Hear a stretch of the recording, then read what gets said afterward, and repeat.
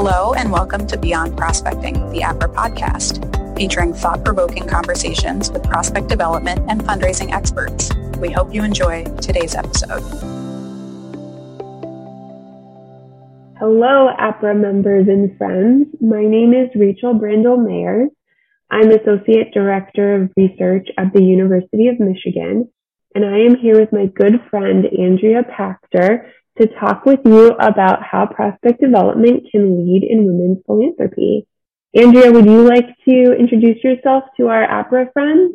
Absolutely, Rachel, and thanks so much for this wonderful opportunity. I spent 15 years working with the Women's Philanthropy Institute at the Indiana University Lilly Family School of Philanthropy, and our primary product at WPI was research. And when I started, we had very few data points about how and why gender matters in philanthropy. And by the time I left, we had more than 125 data points that affirm that gender matters in philanthropy. And my own personal feeling about all of this, Rachel, as I think you well know, is that I truly do believe that prospect researchers are the key to unlocking this great treasure that is sitting in organizations' databases. We couldn't be more aligned on that, Andrea. So what I wanted to start us off with is a story that doesn't really have a prospect research beginning, but it's an important story in women's philanthropy. And that is the story of Barbra Streisand. So everybody on this podcast has probably heard about Barbra Streisand. After all, her career has spanned 6 decades, which is rather amazing. But you may not know as much about her philanthropy. So some years ago, a woman cardiologist treated one of Streisand's friends for heart disease. And the doctor and Streisand forged a friendship out of this opportunity. And in that time, Streisand learned that fewer than 25% of people in clinical trials for heart problems were women. And women's heart disease manifests differently than men's, and it's less likely to be properly diagnosed. So Streisand put her fame and her money to address this inequality and gave $10 million to create the Barbra Streisand Women's Heart Center at Cedars-Sinai Medical Center in LA. On top of that, she raised additional funds from across her network, $1 million gifts from people like then Mayor of New York City, Michael Bloomberg, Barry Diller and Diane von Furstenberg, and any number of others. And with this $20 million that the doctor collected, she's now able to do significant research on heart issues that affect women. What's really impressed me about this story is how closely it mirrors the research around gender and philanthropy and how women give. So they often give because of personal connection to the cause. So Barbra Streisand became connected to this doctor. They often bring their networks into the conversation. And here was a case where Barbara leveraged her friends and raised an additional $10 million for this center. And the giving is relational. It's not transactional. Barbra Streisand was involved from the get-go, and she had continued to be involved.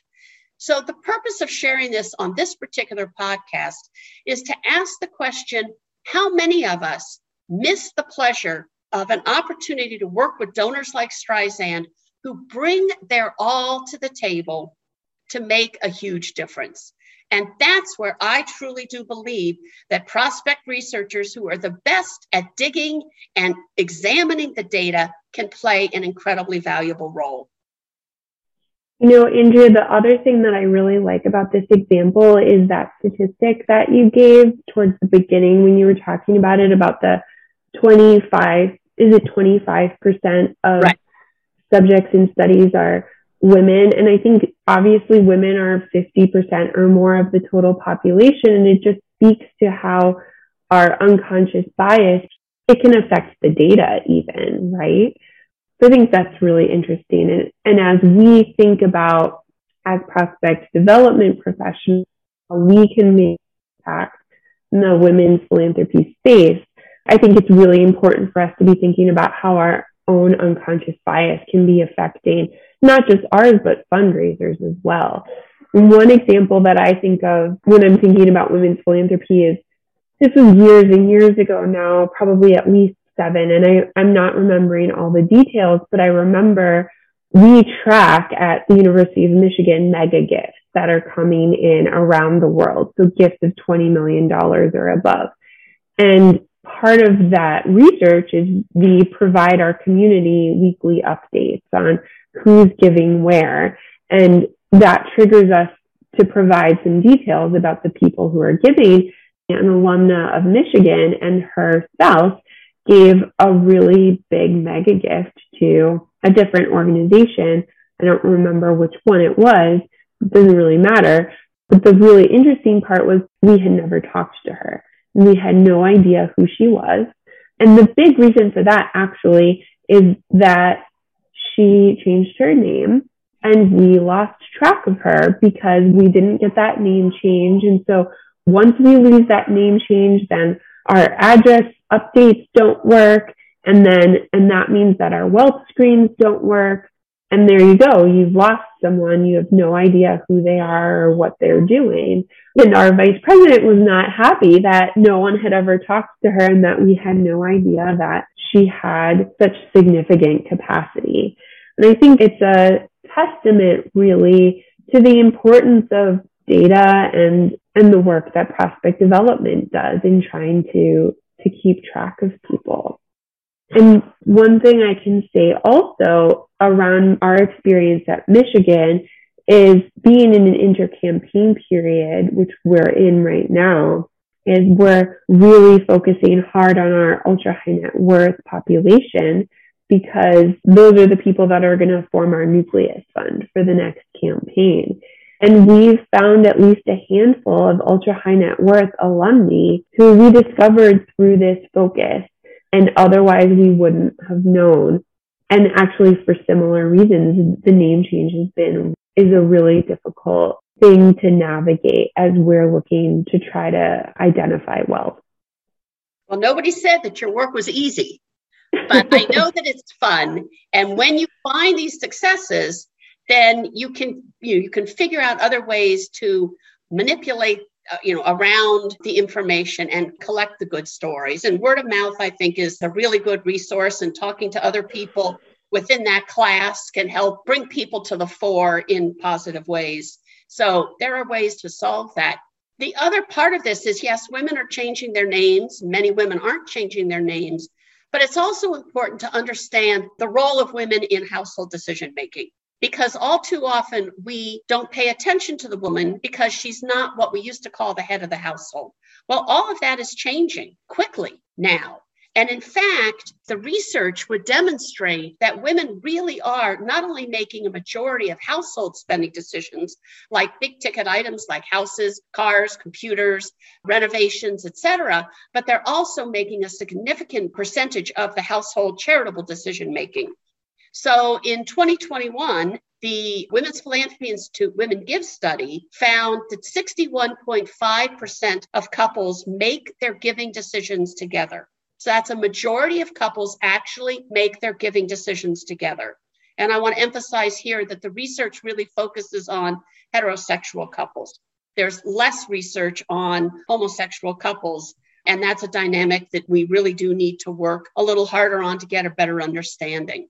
But this 61.5% is a decrease, a significant decrease from 2005 when the last study was done, where nearly 75% of couples made their decisions jointly. What's changed, in my opinion, is that women are making their own money and they are choosing how to spend that money, perhaps without discussing it with their spouse. So when one partner in the household, this study found, when one partner in the household decides, it's far more likely to be a woman. The bottom line of all this research to me, Rachel, is that we ignore the women in fundraising at our own peril. Yeah, I couldn't agree more with that, Andrea. And I think of my own household. I joke with my husband sometimes that I'm the chief operating officer of our house because I buy everything and it just shows up for him and use it. But yeah, I think you're totally spot on. And I think the reality is that prospect development professionals need to understand, but that we also need to educate our fundraisers on, is that we're leaving money on the table by not engaging our women. And, I'm, of course, coming at this from a higher education perspective, but the statistic that you gave around women, around couples making giving decisions 61.5% of the time, even when the spouse, the woman, is not an alum, we still need to be engaging her and thinking about her because she is as important in that giving decision as he is. Well, and furthermore, the data still shows that men die earlier than women. I mean, men are closing that gap, but generally a woman will live about 5 years longer. And so if an institution has been engaging only the man and not the woman, when he dies, not only do 70% of the time do women take their financial advisor portfolios elsewhere, but they're very likely to make their charitable contributions based on what they care about, not necessarily what the husband supported. So it's incredibly imperative in today's world to engage both members of the couple and to better understand who really is making and driving those decisions, those charitable decisions. But Rachel, you've had a lot of experience with this at Michigan, and you've been working in this area seriously for a number of years. So what has Michigan done? Yeah, thanks for asking that question, Andrea. So it's been a really fun journey at Michigan. We started our efforts around women's philanthropy thinking about strategy. And we had these strategy sessions that weren't working, and we decided to rethink them. And we decided to focus on specific populations, one of which was women, and the other is the next generation of donors. And so when we first started this work, a lot of what we did was benchmarking with our colleagues. We talked to Kathleen Lair. She's the author of Gender Matters and just a wonderful asset to this work. She's really knowledgeable, and she opened up her network to us and pointed us in directions of other leaders in the space. For those of you who might not be as familiar, Dartmouth has done some wonderful work in this space. There are countless organizations that are doing work in this space that are really valuable. So we did a lot of benchmarking with our colleagues to find out what they're doing in this space. As we started to think about what we wanted to do in the women's philanthropy space. We have a decentralized fundraising environment. And so that also meant that we spent a lot of time listening to our community and getting buy-in. It's complicated when you're talking about decentralized fundraising operation that spreads 34, 37 different development operations. And so a great way to get buy-in from a lot of people is data, because it's objective, or at least people perceive it to be objective. It's mostly objective. And so that's what we did. We took a hard look at our internal data. Also, I have to mention that's following the advice of Gender Matters. Kathleen recommends that you start by looking inward and find out what your data has to say, which I think is really great advice. And taking a look at your data it's an interesting journey to go on, because you can start asking some questions, but you don't know what the answers are going to be, and you don't know what it's going to tell you, and where you need to dig in to find the opportunity. So at Michigan, we started with a couple questions. We wanted to understand how women were giving as opposed to men, to Michigan specifically. And that seems like a straightforward question, but as many of us know, that becomes prickly very quickly, because it's really difficult to attribute in a household who's making giving decisions. So we had to navigate that, and we eventually decided that we were only going to look at alumni, because we thought we could attribute giving to whoever the alum was in the household. And so we then have 3 different categories. We have what we call women-headed households, where the woman is the alum. Male-headed households where, actually more than 3, 5, but male-headed households where the male is the alum. Dual households where both members of the household are alum. And then households where both spouses are women and one is the alum, and households where both spouses are men and one of them is the alum. And so anyway, going through that process and comparing, one thing that we found that I wasn't necessarily expecting, but that makes sense, is the giving that comes from dual alumni households is like 3 times what any of these other households are doing. So it makes sense. They're both connected to the institution, so there's going to be more giving, but that was striking. And then we found for every dollar a male alumni household gives, a female household gives 41 cents. Since we've started tracking it, it has gone up to 44 cents. So that's good news. But the other thing that we found that's related that I think is really interesting is that the average number of gifts is not very different between those 2 households. I think it's maybe 0.6 of a difference. So it's not that the women households are giving fewer gifts. It's that their gifts aren't as large. But also, Rachel, isn't it that the women aren't asked as often as the men?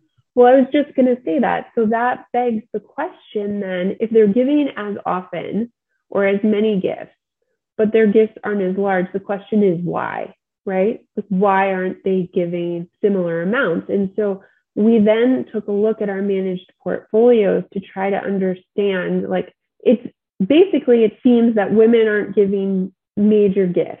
That's sort of the assumption you can make. They're giving as many gifts, but their gifts aren't as big. So then if we go to our managed portfolios and look at those to try to understand, one of the things that we found is that women in our managed portfolios are visited half as often as men are. And that's really telling. And so we've shared those statistics now with our fundraisers. And we actually also worked with our reporting colleagues to create a Tableau dashboard that allows fundraisers to look specifically at their own portfolio and the differences in how they're engaging women in their portfolios versus men in their portfolios. So really trying to create a lot of awareness and education within the community about why this is really important and how changing their best practices to engage women in a different way around philanthropy can in the end mean that they're fundraising more, because that's what we're really here to do, right, is to fundraise.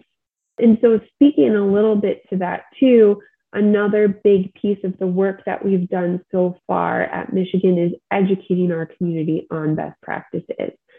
So we have a group actually that's starting a book club, Reading Gender Matters. So I read it a couple of years ago, but the more people that we have reading it, the better. So they can hear directly from Kathleen what the best practices are and why they need to be thinking about it. We also have worked with our marketing and events colleagues to put together some best practices for our community when they're thinking about marketing pieces or events, how to make sure that those events are inclusive. And of course, women are an important part of that, but I also want to acknowledge the intersectionality of women and the importance of including everyone, not just women, but the whole spectrum of marginalized people. And so this education piece has been really important for our community and trying to get them to move the needle. I think the data is a really important piece of that, because if we don't have a way of measuring how we're doing, we can't say that we've made progress or not.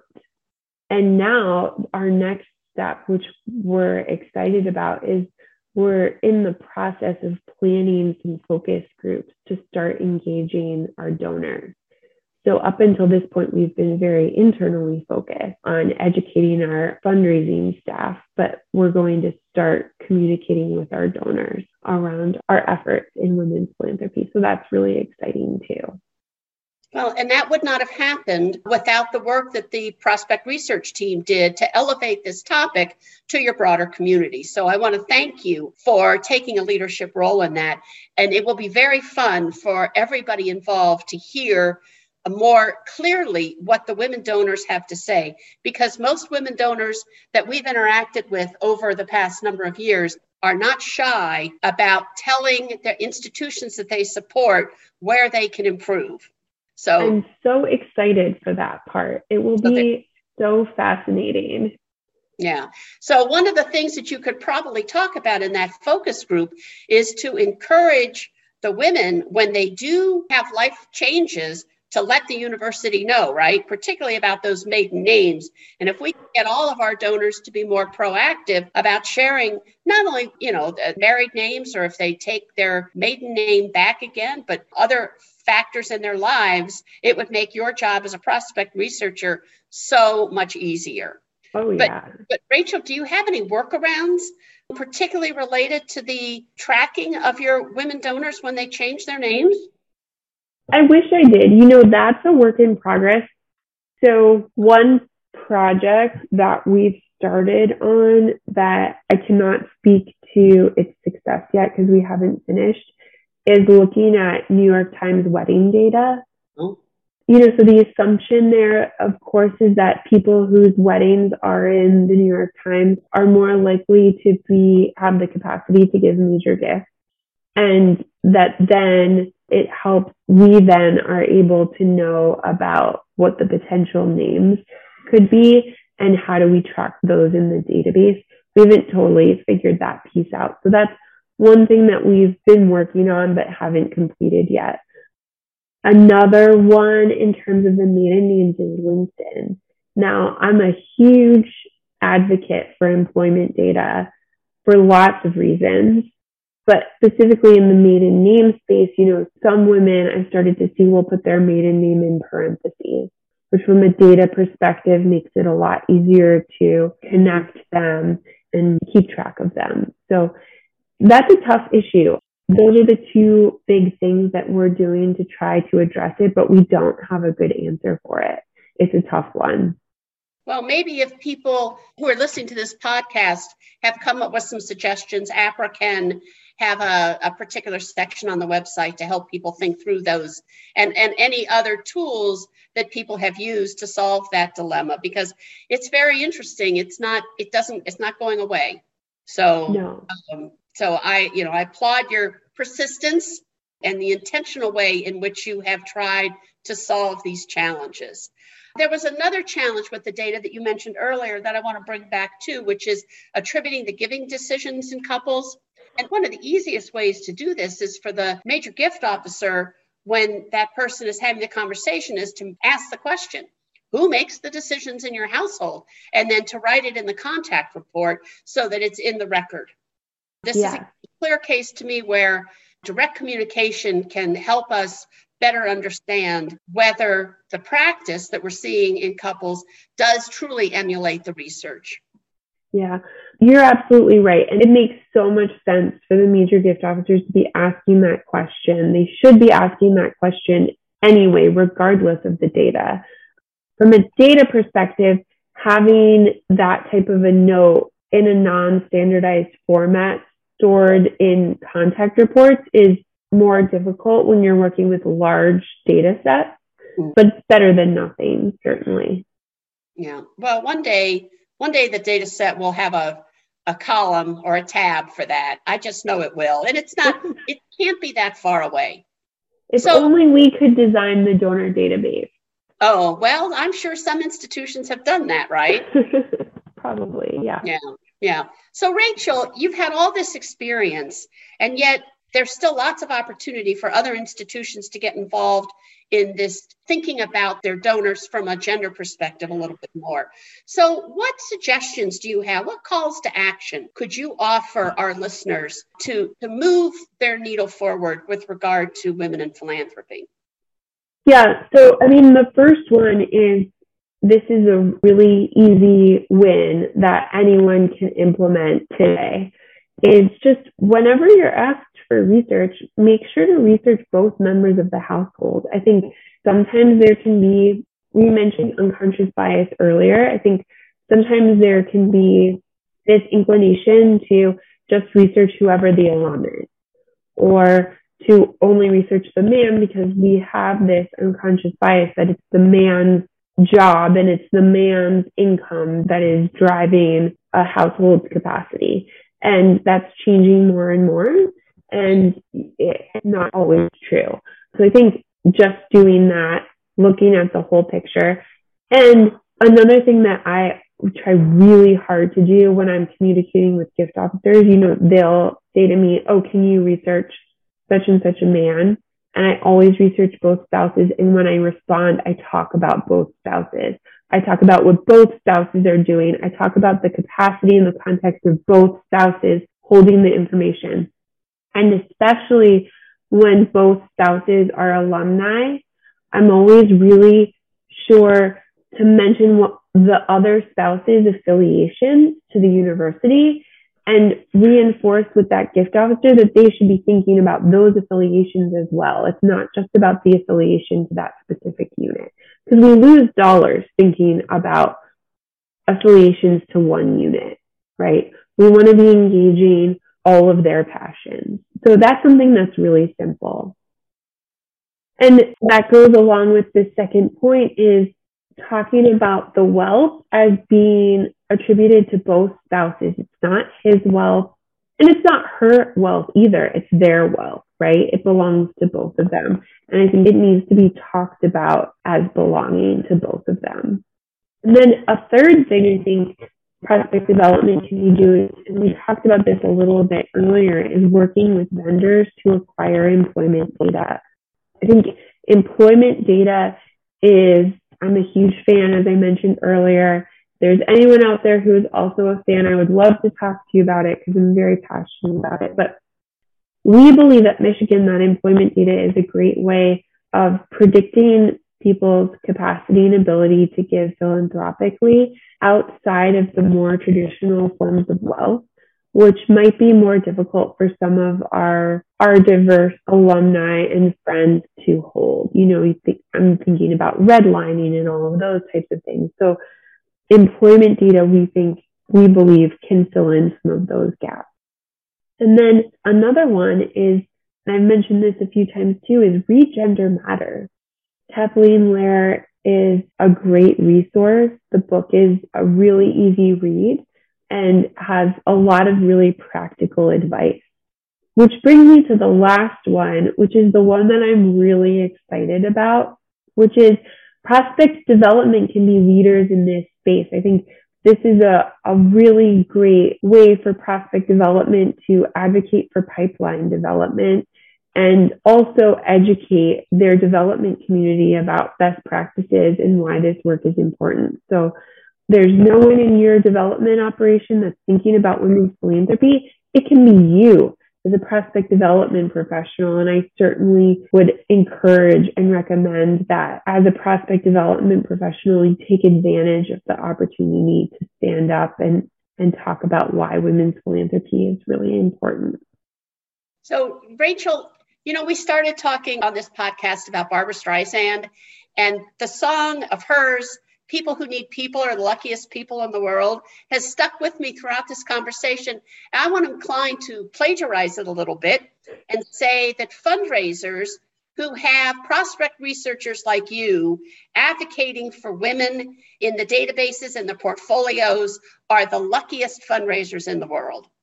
Oh, well, thank you, Andrea. I appreciate that. I wish we could play the song, but I think we'd probably have to pay Barbara for that or something. Well, but then she would turn it into philanthropic dollars. So that's a good thing too. But I'm so glad to have had this opportunity to have this conversation with you. You know how strongly I feel that prospect researchers are a pivotal force to moving the needle on women's philanthropy, because you've got the answers in your hand. They're not always easy to find, but it really requires changing the mindset and elevating the research that you find. I love the way you talked about sharing both the husband and the wife when you share the information, when you may have only been asked for the husband. Those are subtle ways to change the culture. And it's only going to take a couple of times when the fundraiser can then achieve a greater success with the information that you provide for the fundraiser to get on the bandwagon, and the culture truly will be changed. This is systemic change. It's one donor at a time. And when the day is done, the organization has far more resources at its fingertips to fulfill its mission. And that's really why we do this work, right? Yeah, absolutely. Yeah, it's exciting work. Andrea, Thank you so much for sharing your expertise with the APRA community. I really appreciate you taking the time, and of course, for all that you've done for the women's philanthropy effort. Well, the greatest joy is to be able to work with people like you, people who are really making the difference on the ground. So thank you, Rachel, for this opportunity. Thank you for joining us for another episode of Beyond Prospecting, the APRA podcast. To discover all that APRA has to offer, visit aprahome.org. For links to content featured in this episode, check out the show notes. If you like the show and want to help others find us, please subscribe to and rate us on iTunes. Until next time.